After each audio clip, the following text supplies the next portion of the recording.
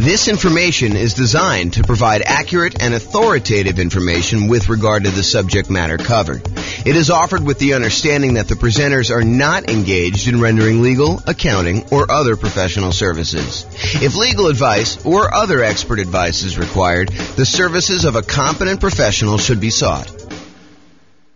Welcome to the Livonia Real Estate Investing and Real Estate Financial Planning Podcast.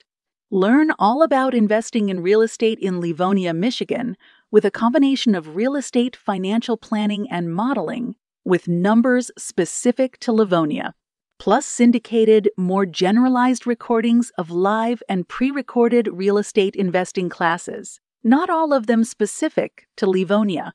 Be sure to stay tuned after the podcast for a message from our sponsors. Well, good morning and welcome everyone. Hope everybody had a great Thanksgiving. Today is Black Friday, and so we expect to have very few people on the webinar this morning. But the good news is I'm recording it and I will publish it to the podcast and to the website afterwards. So today's kind of a really crazy, exciting class because this is sort of the beginning of a long thread or a long story of a bunch of different classes that we've got coming down the pipeline. And today is sort of like the introduction. It's like day one of many. So we're calling this Real Estate Nomad in Your City. And by your city, I'm going to allow you to pick your city out of a list of about 300 cities that we've already done modeling for. And if for some reason you're like, hey, listen, we really need to have whatever city it is, I probably could add another one if it's big enough. You know, I grew up in a city that had a population of about 300 people. And I can assure you, I'm not doing all the modeling and everything else for a city that size. But, you know, I don't know. I think we cut it off around 50,000 population. There's probably some on there that are a little less than that, but that was sort of the threshold. So I'm going to jump right into the presentation. If there are any questions throughout, please let me know. So here's what we're going to start with. First of all, before we get too far down the line, what is the Nomad real estate investing strategy? You may have seen the title and you're like, you know, what's Nomad? Never heard of that before. And so we're going to start here, but realize that just because this particular strategy isn't interesting to you, like you're like, oh, I'd never do that, or why would someone ever do that? Realize we're using this as a starting point because I think it's one of the better strategies for a lot of folks. And then what we're going to do is we're going to compare this strategy to all the other strategies that you've ever heard of in real estate investing. And I'll show you how they compare. And then you can make an educated decision as to which one you'd rather do based on the actual numbers and the details. So what is the Nomad strategy? So if you've never heard it before, Nomad strategy is you buy a home as an owner-occupant, you move into the property. You get owner-occupant financing, which is usually nothing or very little down, and you get a better interest rate than if you bought the property with 20% down or 25% down or 15% down as a non-owner-occupant, as an investment property. So you get a better interest rate and lower down payment, but by moving into the property, by getting an owner-occupant loan and moving into the property, you are required by the lender to live there for 1 year.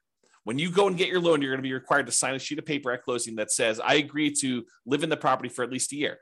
But after the year is up, you can convert the property to a rental. You can decide to keep it and convert that property to a rental property and then move into your next property with, you know, nothing down or 3.5% down or 5% down or 3% down, or if you want to, 10, 15, 20% down, and then live there for another year and then convert the another one to a rental. So the process for Nomad is you buy a home as an owner occupant, you live there for at least a year to comply with the requirements of the lender. Then you buy a new home, move into that one, you convert the previous to a rental, and you repeat this process until you reach the number of rental properties that you desire, whether that's 1 or 5 or 10 or 20, it doesn't matter. It's really up to you as to how many you want to do. Okay. So Nomad in your city. So my favorite part, I like collecting old real estate investing books. I like reading real estate investing strategies. I like reading, books and listening to podcasts and courses on real estate investing. And my very favorite part of all these real estate investing books and courses is when they model how the investing strategy would have performed. So a classic one of this is if you've not read it before, it's probably worth picking up. The strategy is a little bit dated and the numbers are definitely dated, but the book is called Creating Wealth by Robert Allen. And there's a whole section in that book where he lays out his plan for buying. I think the plan, it's been a while since I read it, but I think the plan was to buy 20 rentals and then sell off 10 of them and pay off the first 10. And I was fascinated by just reading that section of the book and the story of how you do it and the math behind it and how it all worked out and everything like that. However, the problem I had, even when it was written, that was not my market. That was a different real estate market than I was, had different prices, different rents, different taxes, different insurance, different discounts than I thought I could get at the time, different interest rates. So all of the numbers were different. And so I love these parts of these books. The challenge was it never applied to me.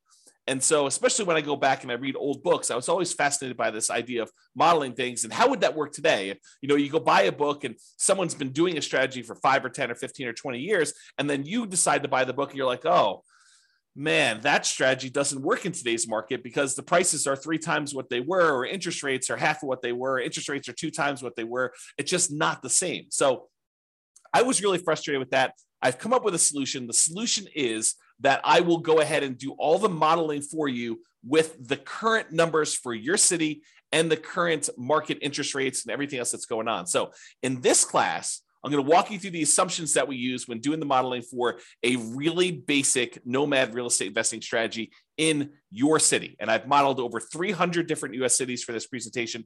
So pick the city that is closest to what your numbers are, and then you can copy that one to whatever the closest thing to your situation is. And if you need to make some slight tweaks to the assumptions to better model your own unique situation, that is what you can do. So you're like, hey, look, James is starting this guy out with $10,000 in savings, or he makes $8,000 a month in income, and I don't have that. I have $4,000 a month $4,000 that I've saved up, and I make $9,000 a month or $4,000 a month, whatever your numbers are. You can change them to see how the assumptions change. So for modeling Nomad in your city, and I'm actively working on these pages. So if you go here and if you're listening to the recording afterward and you're like, hey, that page doesn't look the same. Yeah, I'm working on it. So just realize that the screenshots I'm showing are like of today, but realize that they may change over time.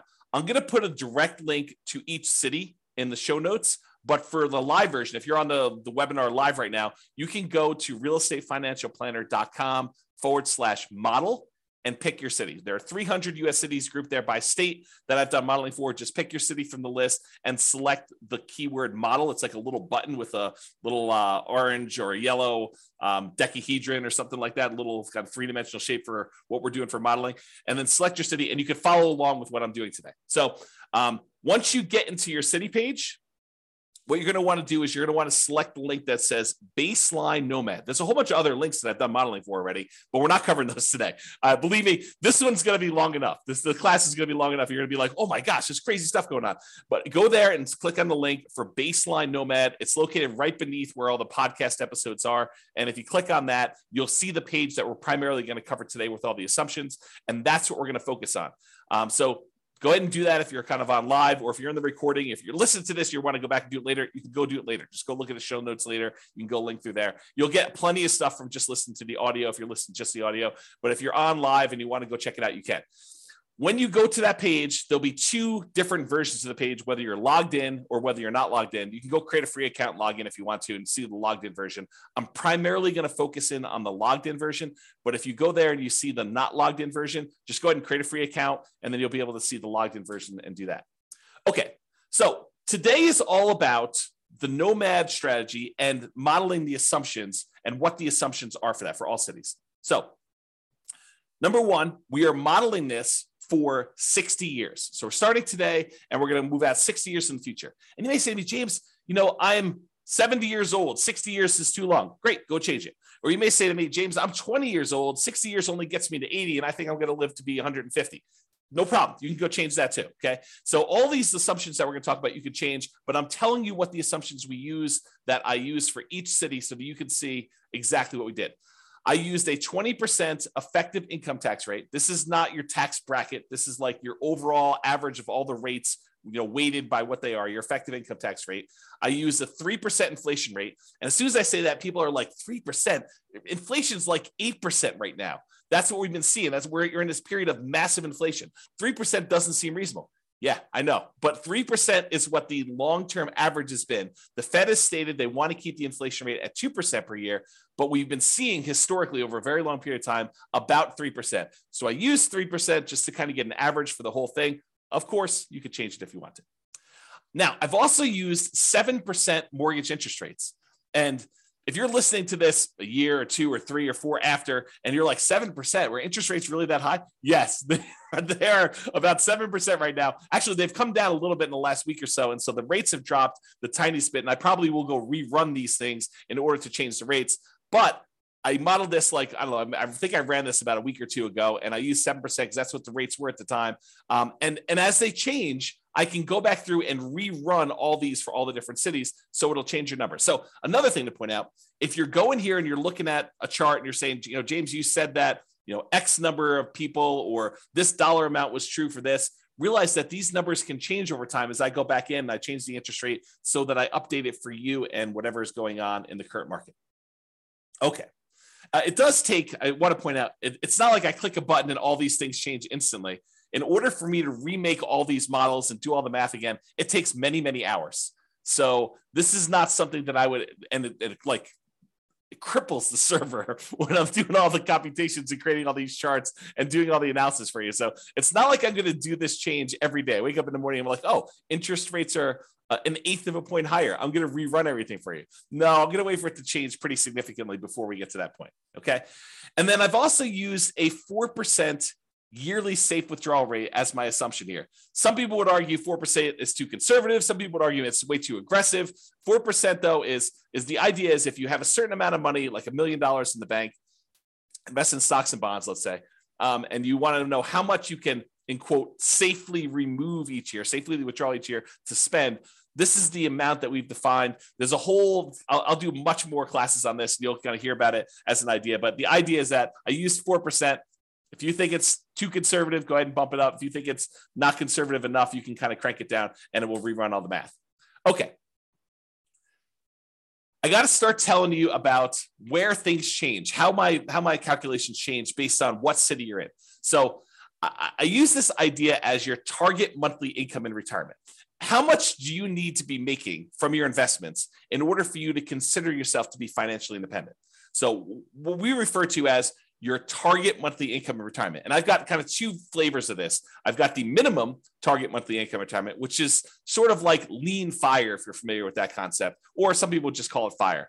And then the ideal target monthly income retirement, what people might call a fat fire, or like you living it up really, really well in retirement. You've got more than enough to kind of meet your total kind of criteria there. So we either looking at minimum target monthly income retirement or the ideal target monthly income retirement. And these consist of, like, how do you know if you've hit that number? Well, it's all the passive income you have from things like Social Security or any pensions from like jobs or anything like that, or if you bought annuities and the annuities you have, plus all the net cash flow from all your rental properties. This is after all your property management, your taxes, your insurance, your mortgage payment, a vacancy allowance, like all that stuff. Any net cash flow from those count towards your target monthly income in retirement. Sorry, I had to take a drink. And in addition to that, your yearly safe withdrawal rate times any money that you have invested in assets, like your stock market stuff or your bond stuff or whatever it is. So a combination of all three of those things, any passive income, Social Security, pensions, annuities, those types of things, net cash flow from rentals, and then any yearly safe withdrawal rate times your invested assets. The sum of all of those combined determines whether you have achieved your minimum target monthly income retirement or you have not. So if it exceeds that, then you are financially independent. Your assets are producing enough for you to live on. If you're underneath that, then you haven't quite reached that yet. Now, the target monthly income in retirement is different for each city. And you're like, why is it different for each city? Shouldn't everybody have a target monthly income of $5,000 a month or $10,000 a month or $20,000 a month? And that is the problem, right? The problem is somebody living in, I don't know, Detroit, Michigan might have a very different monthly number than someone living in San Jose, California. Those are two very different markets with two very different living expenses. And so somebody might have a number that's like $5,000 a month living in one, and someone might have a $10,000 a month living in another or more. Okay. And so I calculate a different one, which means that everybody in each city is working toward a different goal. So you can't just automatically look at and say, oh, it takes them 30 years to be financially independent in one city and 20 years to be financially independent in another city and say, oh, those are sort of equivalent. they're not really equivalent, because one may be like working towards $6,000 a month in financial independence, and the other one may be working toward $12,000 a month. And the property values in one may be very different than the property values in another. So because property prices vary in each of the 300 different cities, and the rents vary in each of the 300 different cities, and the taxes and the insurance, all of these things vary by city, that means that each one is different. And because of that, the income in general, and I'm sure there's lots of exceptions, right? But the income in general would vary for somebody living in those cities. You get paid more for working in California than you do in Detroit, Michigan. As just an example, right? I'm not making any judgment like calls or anything like that. I'm just telling you that they are different. And so because property prices and rents vary, income is going to vary depending on the city. Therefore, we adjust the income that you need, or that we kind of model in that city to be able to buy an owner-occupant property. So what we basically do, not going to get into the crazy math of it, but I basically say, look, the general rule of thumb, and there's lots of exceptions to this, but the general rule of thumb is we'd like to see someone spend about a third of their gross income on housing. So I says, okay, let's figure out what a typical median priced house was in that particular market, and what the payment on that typical median priced house was, based on that city's prices and taxes, insurance, and all this stuff. And then let's multiply that number by 3. And that'll give us a really rough idea of what somebody in that city would need to be earning in order to be able to afford a house in that city. That's the really rough version of how this works. Of course, if you don't like my assumptions, you can change them, okay? So don't get hung up on my assumptions about them, okay? So you can go change them there. We do have a minimum. So like if you're in a market with really, really inexpensive housing, we do say, hey, look, your minimum monthly income is $5,000 per month. And the thought behind that for me was, you could probably, a married couple can probably go get relatively minimum wage type jobs and earn $5,000 a month in our current environment. Okay. And that may change over time. Maybe if you say, hey, James, the math you're doing here, it's not right. You should really do it this way. Reach out to me via email. And if you have a really good point, maybe I'll change it. Maybe I'll say, look, you're right. I should change that. I should do it a different way. Okay. So because the property prices are different, because the income is different, we adjust the income to be whatever that person can afford to buy an owner-occupant property in that city. Therefore, what we set the target for them to be financially independent for is that income. So if you had to earn $6,000 to be financially independent, $6,000 to be able to buy a house in that market, I'm saying, look, your target to be financially independent is to replace that $6,000 a month. And so it varies by city. So someone earning more and living in a more expensive city needs to earn a higher target monthly income retirement to be able to be considered financially independent. And someone living in a less expensive market, on the other end, earning less from their job, has a lower threshold to be considered financially independent. So that's why the numbers differ in the city that you're doing. As I've been saying this whole time, if you don't like my assumptions, you've got at least 2 options, at least 2. First, drop me an email, tell me why you think I should change it for the city. It is very possible that I don't know your city like you know it, and my number is off. And so you could say to me, hey, James, your property values for this city are really high. They should be about $50,000 lower or $50,000 higher. Please change it. And I'll go look it up and we'll talk about it. And if I say, yeah, you're right, I should do that, then we could change it. And everything else in the future will be done that way. Or the other option is, and this is the one where you don't even have to contact me. You just copy the scenario for your city, the link I already gave you, to your own account and change any of the assumptions to better match your reality. You can get a discount. Great. You're buying lower price properties. You're buying more expensive. You make more. You're starting with a different amount. Awesome. You can modify any of those things to your situation and do that. That's what's great about being able to do this. I give you a starting point, but then you can model it yourself. Okay. So what income, target monthly income in retirement did I use for your city? If you're on your city's page, again, go to that realestatefinancialplanner.com/model, or I'll put a direct link in the show notes to your city, but you can go there and get that done. Under the scenario section, you can see exactly what I used for your minimum target monthly income retirement or lean fire. And it's right here. If you're looking at the video, it's right here where I blurred out the numbers. And the reason I blurred out the numbers is your numbers are going to be different. I didn't want you to just think that your numbers were automatically going to be what I showed on the screen. Okay. So you'll see this same value in their monthly income when we get to that here in a little bit. And that we'll also see your ideal, which is kind of like your fat fire number we just talked about. And if you don't like any of my assumptions, the button right above that confirm copy, that's where you copy it to your account so you can change all the assumptions and do that. Okay. All right. Just moving down that page that you're on now. Continue down the page. We next show you your net worth, and that shows you the entire 60-year period that we modeled for you.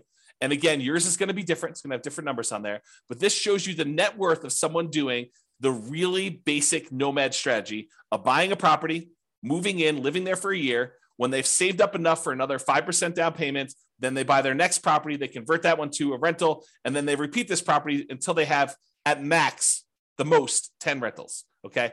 And so you can see that there. The other thing you can see on this chart is there's these little vertical, almost like flags showing you when things happened. And so, for example, this one shows you that they bought a property or that they paid off a mortgage or bought a property, achieved financial independence. Those are what I call significant events. And they just highlight what happened and when, so you can kind of see it on a chart of a number in there. So you can all see all those numbers on there. Go look at your chart. Don't look at the one on the screen. It's shown as an example, but your city is going to be different, right? Your ability to buy these properties as quickly or slowly as you can or achieve financial independence is going to change. So the one on the screen is just a sample. You'll notice I even blurred out what city it's for because it doesn't matter. Yours, you need to go look at yours. That's why this is all about doing Nomad in your city. Okay. All right, here's a great quote from George Box. All models are wrong, but some are useful. That's the quote, okay? Because any modeling I do here, it's not going to be 100% correct. It never can be. You know, what is the chance that appreciation is going to be exactly 3% per year and rent appreciation is going to be exactly 3% a year? Inflation is going to be 3% a year, and you're going to get a raise at exactly 3% a year. And that the return on the stock market account you have is exactly 7% a year. Or that you're going to be able to get interest rate of 7% every time you buy a property for the next 30 years or 40 years or whatever. The chance is almost zero. It's like, it's not going to happen. Okay. So does doing this strategy mean that you're going to achieve the results I've showed here? Absolutely not. Now, as I say that, realize that doing some modeling and getting an idea of like, in relative terms, this strategy is probably better than this one, especially if we kind of model what we really think is going to happen in the future and a range of things that can happen in the future. Absolutely helpful, very valuable to do. So this is the idea that all models are wrong, but some are useful. So this is useful. It's probably wrong now. Okay. All right. So continuing on down the page that you're on there, each city starts with 7% of the value of the property in their market in savings. Now, why did I pick 7%? You know, James, you know that I don't have 7% saved up, or you know that I have, 100% of the property value saved up. Why'd you pick 7%? Well, I did it because we have to start somewhere. And I wanted to say they got 5% as a down payment to buy their first property and as an owner occupant and some closing costs. So I said, okay, let's just pick a number. Let's pick 5% of whatever the value of properties are in that particular city and some closing costs in there, maybe a little bit of slush money to kind of add in there, some reserves or something like that. So the idea is that they had 7% starting there. If you have a different number, I feel like I'm a broken record, right? If you have a different number, you can change it. If you're starting with less or more, you could go ahead and change whatever you want there. And for markets where this 7% would be really, really, really low, I said, hey, look, a minimum of $10,000. So if you don't have $10,000, if that calculation would have been less than 10K, I just made it 10K to make it that way. Okay. All right. And to simplify the modeling, we're assuming that you're keeping all of the money in a single, what I call a all-in-one account. And that all-in-one account earns 7% per year. Now, in reality, you know that you're probably going to have a checking account, maybe a savings account, and maybe a brokerage account where you kind of keep a little bit of money in your checking account, some more money in your savings account, and then the majority of your money invested in some type of brokerage account, stocks and bonds and mutual funds and whatever else you're going to do in there, so that you've got kind of these three accounts. But rather than track three different accounts and then say, okay, I'm moving money from one account to another account, I just said, look, we're just going to sort of put them into one bucket, and we're going to call that this all-in-one account, and we're going to say that whole thing earns 7%, because maybe your checking account earns 0 or 0.1, and maybe your savings account now earns, 2%, and maybe your brokerage account earns, 6, 7, 8, 9, 10%, whatever it earns. And I'm saying, look, if we average all those together, it's probably going to be about 7%. So I just said, let's put it all in one account, make things really simple. All the money from all the rentals goes in there. All the down payments for all the properties comes out of there. Any money you've got sitting in there is kind of just earning something. So I said 7% for that. It's in this all in one. That's how it works. Now, this is really important and a really important concept for you to understand, because we're going to get to some stuff here in a minute. Okay. If at any time during the modeling, you run out of money, where that all-in-one account goes to zero, right? Like you have negative cash flow and you're not saving enough from your job to be able to kind of hold the property or something like that. If you run out of money in that all-in-one account, we show that in what we call the default cash account. The default cash account is a magical account that keeps track of how much money you needed to add from outside the system in, okay? So it's our way of saying, look, if you ran the model the way that you set this up, and you don't have enough money to do it because you have negative cash flow or you had this, some type of drawdown or whatever happened there, and you ran out of money, this is the account where we track how much money you ran out of and how much you needed to add it. So that's sort of the model.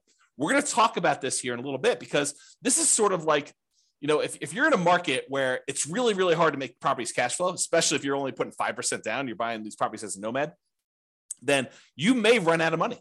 And then we want to keep track of how much money in addition you needed in order to do this. And there's other things we're going to do in future classes. We're not going to do it in this class. I wanted to give you like a baseline and make everyone as close to apples comparison as I can, realizing that every market's different. Every market has different prices and you got to kind of change some stuff up. So I tried to make it as close to possible as we do this, but realize that they're not all the same. And so when we do variations and we do this different modeling and you kind of see certain accounts losing money or needing more money or something like that, that's what we're going to get to. And I'll show you some charts here in a little bit. Okay, just moving down the page, it shows you two different charts, shows you the all-in-one account, which most of the cities are going to show this a similar curve where you start off with very little money. And as you put the payments down there, the account balance drops. But then eventually you get to the point where you've stopped buying properties or you have a lot of cash flow and it's not a money issue anymore. And your account balance continues to grow and kind of, continues to grow exponentially up like this. But then some of you are going to have this default cash account where you ran out of money and you needed to add more money to the system. And this one shows you that over, about 20 years or so, you needed to add $25,000 to the system in order to do the model. So you'll be able to see that all in your particular city, okay? All right, continuing on with accounts. So below the chart, it shows the starting assumptions for the account and how much we assume you started for in your city. So it shows you the name of your account. The blurred out thing that I'm showing you that I circled is how much you're starting in your account balance. And again, that's 7% of the property value. That's what we use as a default with a minimum of 10K. And then what the return is at the start, the 7%. And then we also put in here this kind of like what your asset type is. And the only place this is really used, at least right now, is in when you're doing your asset allocation. When you want to say, James, what percentage of my net worth is in real estate? What percentage of my net worth in stocks? Or what percentage of it is in bonds? You can do that with the software. And so what we said is this all-in-one account, we've classified that as sort of stocks. Even though in reality, as we talked about, it's probably a little bit of that is really your checking account, a little bit is probably your savings, and really the majority of it is probably stocks. We just said, look, this is all stocks, and we just kind of label it that way, okay? And when you go look at your asset allocation table later, it'll look like this, and the reason why I show this is just so you can see that it shows you what percentage is stocks, what percentage is your bond-like real estate equity, and what percentage is your real estate equity. And I'm going to make a note to include this class in the show notes where I talk about I think I called it asset allocation for real estate investors. I make a note to include that in the show notes in case you want to dive deeper into like asset allocation for real estate investors and stuff like that. Okay, let me get a drink quick. Is this good stuff? You guys are all turkeyed out from your Thanksgiving Day meal? Okay. Continuing on. So after the account section, there's the property section. So you see all the details and the assumptions about the property. So if you had more than one property, we would show those different ones here. But for this one, since we're buying basically one owner-occupant property, we're moving in, we're living there for a year, and then we're converting it to a rental when you buy the next one, we're using one templated property in order to replicate this. So right below the property headline is this thing called the cash flow power meter. And the cash flow power meter shows you how well right now, like when we set up the property, not like 1, 5, or 10 or 15 years from now, but right now, if you could rent this property out, how well it would cash flow. And I'm not going to take the time because I'm probably going to go a little bit longer than I had hoped to go on this particular class. But there's a whole class on the cash flow power meter, and I'll make a note to include that as well. But this shows you basically with a little visual gauge of how well the property is cash flowing, whether it has really negative cash flow, whether it has negative cash flow, including or not including the depreciation benefit, or if it has negative cash flow if you had a professional property manager, or if you have positive cash flow even with a professional property manager. It kind of shows you where you are in that. And so that shows on the page for you so you can see it quickly. Okay, let's go through the property assumptions. And the property assumptions for your model is it's made up of values that are the same no matter what city you're in, which I'll talk to all about those, and then which ones change based on city. So the city and state is going to be based on wherever you are. The property is a dynamic, reusable template of property that we could buy multiple copies of using rules. That just tells you that we're going to take one property and we're going to be buying the same property. And that property is going to be increasing in value as you buy it. So you're not buying 10 properties at, $100,000 or $200,000 or $500,000 or whatever prices are in your city. It's going to be $100,000 today, but a year from now, it's going to be $103,000. Next year, it's going to be 106 and change. It's going to be, 109 or whatever it is. So the property values go up. So you're buying more expensive properties as we model this, and the rents are going up and all that stuff is being calculated for you. But this is what it is at the start. We're going to use rules in order to determine when we buy and sell these properties, which you'll see here in a second. And we're not selling this property. So in the really basic model, all we're doing is acquiring properties and letting them cash flow.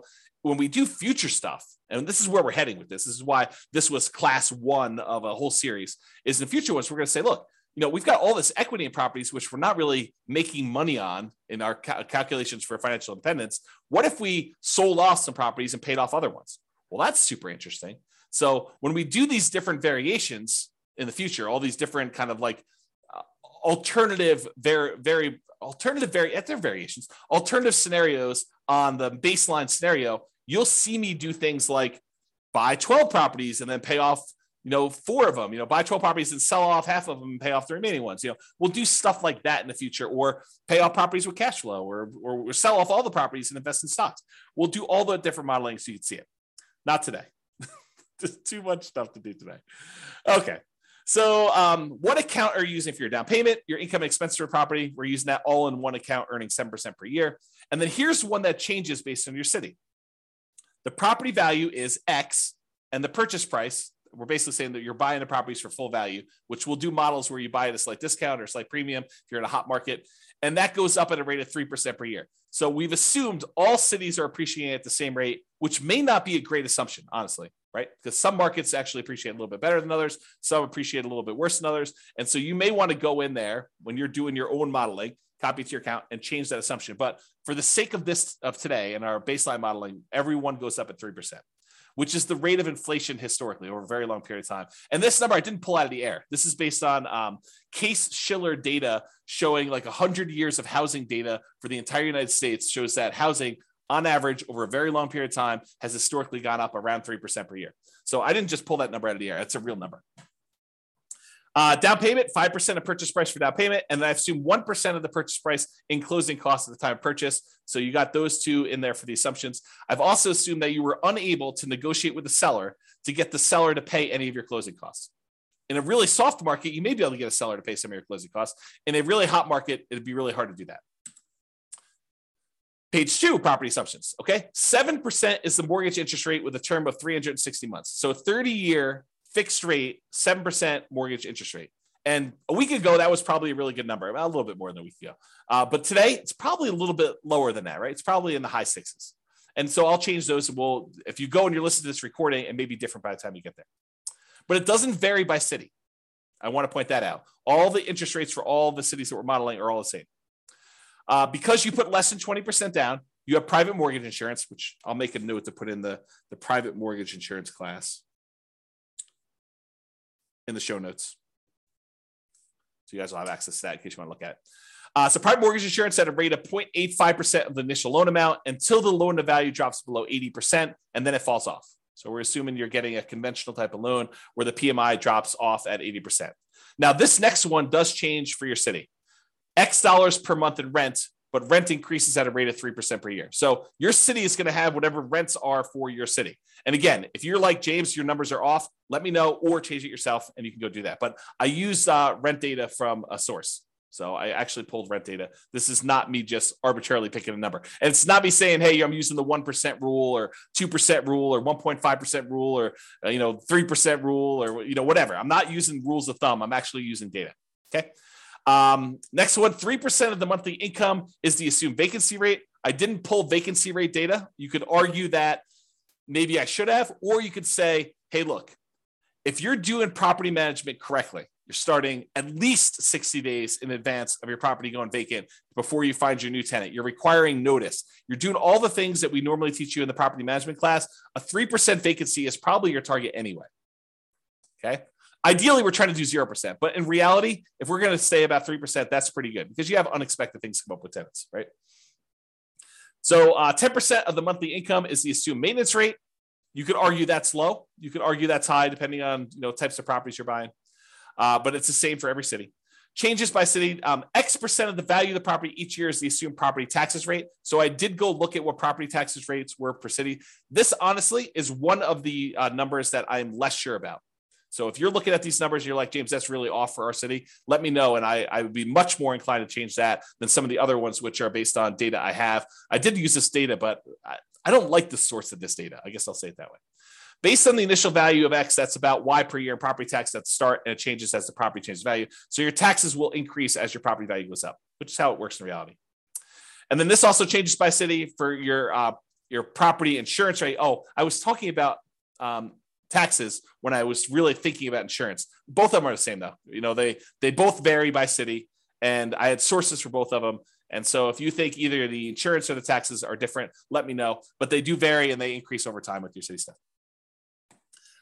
This is a residential property, and 15% of the purchase price is considered the value of the land. So we're assuming you're buying detached single-family homes or townhomes type properties where you have land and only part of the value is actually depreciating. I'm not going to get into all the tax stuff here, but that is the assumption that we use for that. If you want to change that, you can change it in the thing.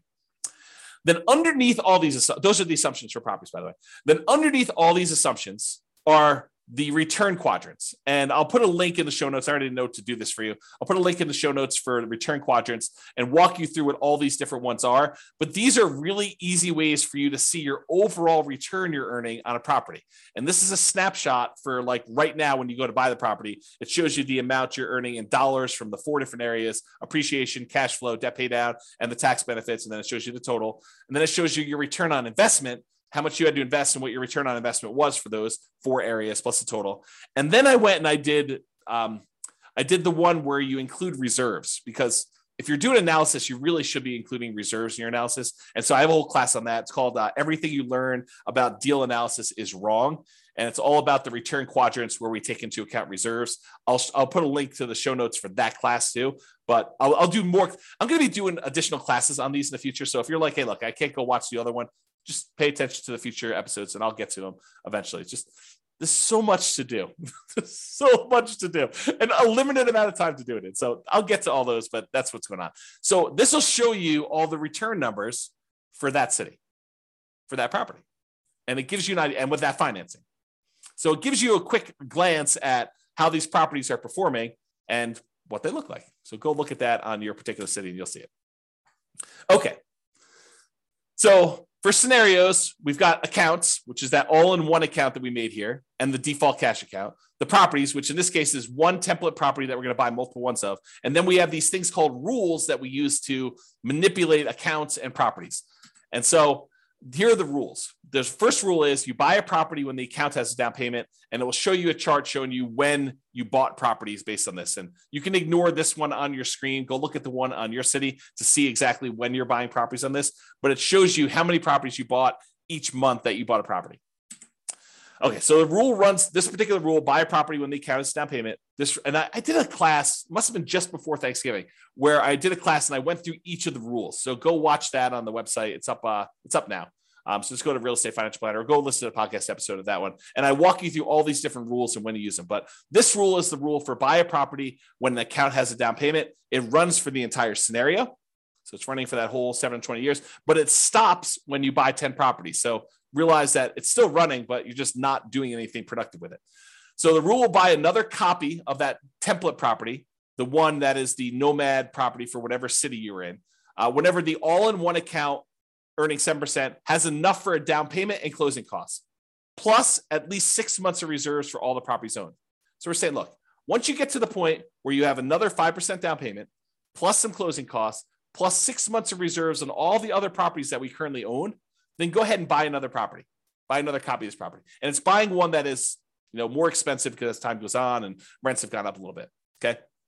It also checks your debt to income ratio to make sure that you're below 45%. So it verifies that you have 45% debt to income when you buy that property, and it checks that for you to do that. And then it will only buy 10 properties maximum. If you sell any, by the way, we don't in this model, but if you do sell any, then realize it will try to replace them. So if you're buying a property and selling properties and doing that stuff, this rule, if you keep it running, will try to replace the properties that you sold. The next rule is paycheck and personal expenses. So this is a chart. Yours will be very similar, where it's showing you the red line is what your paychecks are, and then your personal expenses, including real estate, is shown in this orange. And so I'll have to do a whole nother class just explaining what's going on in this chart, because there's a lot of really cool stuff happening here. But this is shows you what it is for there. And then here are the assumptions for this rule. So as a default, we're trying to say, look, you're saving $1,000 a month. And some people are automatically like, what, $1,000 a month? I only make $3,000 a month. There's no way I'm saving $1,000 a month. And someone who's earning $20,000 a month is saying $1,000 a month. Yeah, that's nothing, right? So I had to pick something, and you can go change the assumptions, but I had to pick something. And so I picked $1,000 a month as a default starting position for everybody.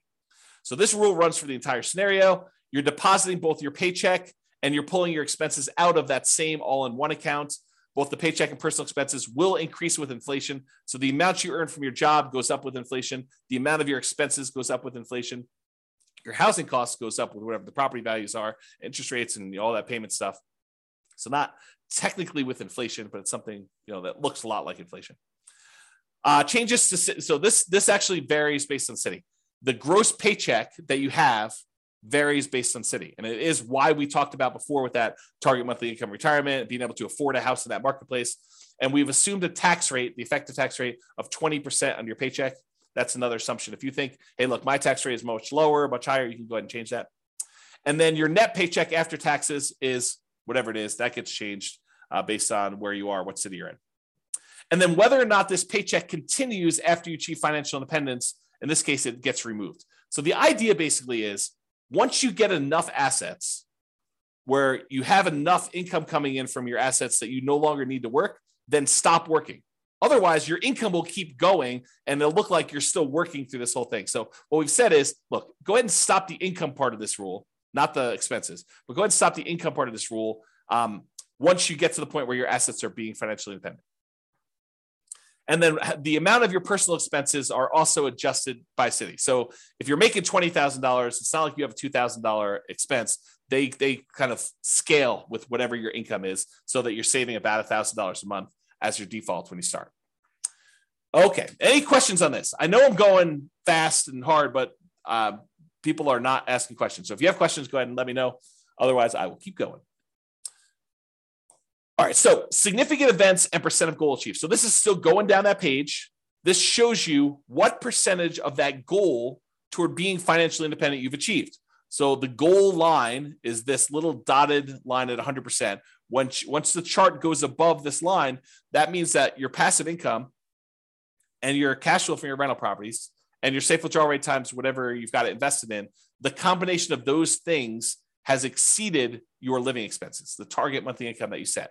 Okay. And so once it gets above there, which happens right here, then that person is financially independent. Before then, this just shows you what percentage of the way there you are. So when you're first starting off, you're at zero, very, very low. You're not really there. And then right here, you buy another property and it actually drops down because you got rid of some of your money and it probably didn't cash flow in that particular case, but it keeps growing and doing that. And so over time, you eventually get to the point where you are financially independent. And there will be some cities where you will not have achieved this. And don't think that's a failure. That's not that you failed, because you still have accumulated in the overwhelming majority of cases, a huge net worth. You have a whole bunch of equity in properties, which equity in properties doesn't count toward this calculation, right? So you could go sell off these things and invest in stocks. And honestly, maybe some of it gets supplemented with Social Security. So maybe really you only need to do 80%, or maybe, I'm earning whatever it is, $10,000 a month for my job, but to be able to retire, I only really need 7. And we've assumed you need 10. Okay. So there's all sorts of reasons why. Don't get stressed out over that. And then significant events. This lists out all the different things that happened and what month they happened in this particular scenario. So you can go look through the list and see exactly what happened. And then, of course, you can copy the scenario to your account using that button as well. Okay. So that is what I intended to cover to show you what nomading in your city is like. Go look at your city. Go to realestatefinancialplanner.com/model, pick your city out from the list or the city that's closest to what your city is like. Go look at the details, copy into your account, do all the changes and stuff like that. This is the starting point because once we get here, I'm going to start comparing Nomad to buying 20% rentals, buying 25% down rentals, buying free and clear rentals, buying a property to live in, but then buying 20% down rentals, or buying Nomad properties and paying them off faster, or buying Nomad properties and selling off half of them. I'll do all these variations for you, and we'll kind of go over those in the podcast. But I wanted to give you an idea of like what the baseline is, what the baseline assumptions are. That way, next time, I don't have to go through all these assumptions again. I could just say it's exactly like your baseline, except we change these 2 things. That is why this class exists. It's to give you the baseline so that you understand it, all the baseline assumptions. Then when we go compare them, I'll be able to say, doing this strategy versus this strategy gives you this much more net worth. It's this much more risky because we'll do some measurements of risk. This one has more cash flow. This is a better strategy. Or this is a worse strategy for you. We can go through and do all those different things. However, now that I've done that, I've got some bonuses. I've got some really cool stuff that I want to show you. It'll take, hopefully not very long, 5 minutes or so. But then I've got some really crazy stuff to share with you where now that I've done modeling for all 300 cities, I can share with you stuff that I don't think exists. And so this is the idea, right? I told you earlier, my favorite part of reading these real estate investing books is when they give you the model and they show you how it worked. The problem with doing that was they picked a city where they were doing the model, and that's not my city. And so my numbers are all very different.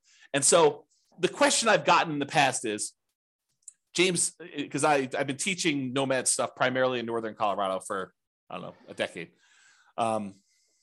Yeah, probably about a decade. So the question is always, does Nomad work in X city? Or it only works here because of blank, right? So I said, okay, now I finally got data and I could show you, does Nomad work in these other cities and what's the problem with it and how can we fix it and stuff like that. So let's go ahead and do some summarizing of what it looks like. So this is now a chart showing you each dot represents one of those 300 cities. And on the bottom, it shows you the price of properties in that market. On the left-hand side are really inexpensive properties. On the left-hand side, it's all really inexpensive properties, cheap properties. On the right-hand side, it's all very expensive properties, okay? But up and down, it shows you how many months it took you to be financially independent in that market, knowing that the property values are more expensive and I got to earn more money, so I got to replace more money. So all the assumptions I told you about earlier, they're all included here, okay? But this chart shows you that there are definitely a whole bunch up here that did not achieve financial independence. They never got to that 100% mark by month 720, by 60 years in. That's the end of when we modeled. We modeled 60 years, okay? So there's a whole bunch that did that. But it's not exclusively really expensive markets. It's true that the really expensive markets, the ones that have really expensive properties, they were more likely to be up here, in my opinion. Right? Just looking at the data, looks like these ones were not achieving financial independence, but there are plenty of ones in these lower price markets where they did not achieve financial independence either. So as we go through doing these variations, we are going to address that and how to solve those issues of being in a market where, look, it didn't get me to financial independence doing the regular baseline scenario of Nomad in 60 years. Well, let's figure out how to solve that. So we'll do that in other classes, okay? But also to point out that just because it didn't get 100% of what the income you were earning and replace that doesn't mean it was a failure. And I'll show you here another chart that shows you net worth and how net worth is pretty extreme in some of these markets. And so just because you only have a net worth of whatever, $3 million, $5 million, doesn't mean you failed, right? This is still a really good strategy. And then you may have to do some other things or kind of readjust or whatever it is there. But I wanted to show you that there's a whole bunch of these that achieve financial independence. There is a slight skewing where in these less expensive markets that they achieve it faster. In these more expensive markets, they achieve it a little slower. But part of that is when you only have to achieve a goal of $3,000 a month, because that's what your target monthly income retirement is, or $5,000, whatever the minimum was, then it's easier to achieve in some ways. So because the prices of houses gets more expensive, it means you need to achieve a higher level of standard of living in order to be financially independent. So I just wanted to show you this kind of summary chart showing you how Nomad has performed in all these different markets. And then if you want to drill in, go look at your city, because that's what we did. So each one of these dots is one of those cities that we got to put up there. Okay, so that's there. Now, just because I can, primarily, I want to show you that you can highlight any state's number. So if you're like, hey, how does my state look? I just pulled up one state, happens to be Colorado, because that's where I live. But you can go look at where the different cities for Colorado are. They're the blue dots. They're highlighted. All the gray dots are still there, and you can see those, but you can kind of get a feel for a particular state. And if you go to the model page and you click on one of the state titles, it'll take you to this chart. So then you can see any state you want to do there to see for the whole state. And I'll continue to add additional charts and summarize things for you, and I'll put it on those pages so you'll be able to see those as well. Okay, so that was price of property versus how long it took you to be financially independent in that city. Now what I'm going to show you is the price of property and what percentage of 100% of being financially independent they achieved. Because this one was, hey, look, this is the number of months. This is how fast it was. Now I'm showing you, at what point, what percentage of being financially independent are you? So are you 70% of the way to $10,000 a month? Are you at $7,000 a month, in other words? And so this one shows you the same type of data, price of properties, really cheap stuff on the left, really expensive stuff on the right, and then what percentage of it you were at the end of our modeling at 60 years. Because there's a whole bunch where they achieved their goal, which I'm ignoring. Anything over 100%, I just said, look, you achieved your goal. I'm not going to look at that percentage. These are all the ones that didn't quite achieve it. And a whole bunch of them were a significant way there. And I didn't show you a couple that were negative. There's some markets where, like, by buying properties, it hurts you, right? And so I'll show you that here on the next slide. But these ones shows you what percentage you are, and you can go click on, the link and show what city it is, or go look at your individual city to see. But not all of these are like complete failure. It's like these ones, they had 80% of their goal. These ones hit between 60 and 80%. These ones are a little smaller, 40%, 20%, but you can get a feel for that. And then these are the ones I showed that were negative. So there's a handful of ones where it actually was negative towards your goal. You had negative cash flow on your property still, even at your 60s. So there's 1, 2, 3, 4, 5, probably 5 out of 300 or so were really bad markets. And those markets we'll have to do stuff about. And I will give you a hint. I think most of those are in California. Not judging, just saying very expensive market. All right, so this is the chart where I'm showing you, same idea, net worth though, on this axis. So this one shows you that there's really cheap houses, really expensive houses, and this is the net worth. Now, I want to point out to you, there are some of these where you end up with almost $1 billion at the end of 60 years. $1 billion. They're outliers. There's, a couple over 500,000. I'm sorry, 500 million, not 500,000. So it's really hard to see what's going on down here. So because of that, I'm going to ignore all the ones above 100 million. Okay. So this is the chart showing you all the different cities, what price houses are in those markets, and then what their net worth was, including all the stuff in their accounts, so the stock market account that they've got, and then all the equity they have in their properties. Those two combined are calculated for net worth, and it shows you what their net worth were. So even if you had a scenario where you didn't quite reach your goal of having passive income enough to be financially independent, but you had a net worth of $20 million, is that enough? I think for most people, that's enough, right? And if it's not enough for you, then go look at your city and make adjustments. But, a lot of the times we look at this thing, we say, oh, they failed. They didn't achieve 100% of their financial independence goal. But really, they've got $14 million worth of real estate. Well, maybe that's enough, right? Like, depending on what your situation is, what you need, especially if you're 80 years old and you've got $10 million left. you might be able to decline the value of the assets you have, like to dip into the principal of your assets and spend those as you go. Because the other model, in theory, is not depleting your assets, right? It's passive cash flow so that you're not dipping into the value of the real estate or anything. Okay. All right. So that was net worth. Now, this is the one where I was like, okay, show me how much people run out of money based on home price. So really cheap homes over here, really expensive homes over here. This is how much negative that like default cash account, the one where we measure how much you had to put into an account in there. So this measures how much you had to put in to do that. So there's a whole bunch that were zero up and down the price range. It tends to be the cheaper properties that you don't have to put money in though. As you get into much more expensive properties, those you tend to have to put more money in. Okay. Now it's hard to see because some of these cities need to add a lot of money. So like these ones down here. So let's zoom in. But before we do, let's kind of poke at California a little bit. I love California, right? But let's poke at them a little bit. The ones in blue are all the California cities. Do you notice a pattern? A lot of the California cities, not all of them, but a lot of the California cities are the ones that required a lot of extra money. So we're going to have to do some things to solve California issues, right? We'll kind of address those things. But a lot of the other ones were not California, and so they didn't have that issue. But I'm zooming in now, same thing, how much account balance, and I cut it off. I said, look, if you had to put in more than $1 million, I just cut those off just to kind of zoom in a little bit. And you can see there's some that need a significant amount of money, based on much higher prices. Anything under, I don't know here, 300,000, 400,000, a lot of those markets you need to add very little, if anything at all. And if you zoom in even more and say, look, let's cut it off at 200,000, you can see there's definitely some outliers here where you need to add some money. And we could talk about solutions for that and how to deal with it and saving up longer. And there's lots of different things we could do to solve this problem, which we'll get into in future classes. But I just want to show you the data today. And then here's the line where a lot of them need zero or very, very small amounts. Okay. That's the majority of the data there. Oh, and I just pulled up California of the small end too. So like zooming in just to 200K, it's still a lot of the California stuff, even when we just get down and we're looking at the 200K or less numbers in there.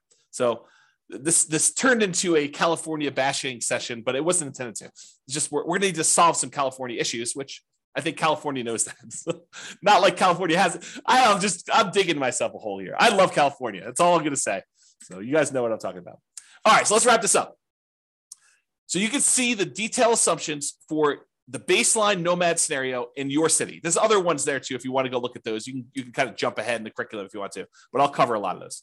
If you don't like any of my assumptions, let me know and you can change them. So either way. And as I said, this is just the beginning. Okay. We've already started modeling variations on this, and I plan to add dozens of additional ones to compare how making changes to this baseline plan or trying a completely different strategy will perform in your city with your city's numbers and your specific situation. So stay tuned for those future classes.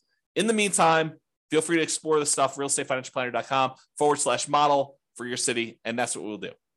That's all I've got, folks. Any questions, any concerns? I know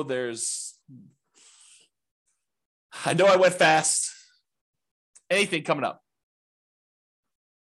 Okay.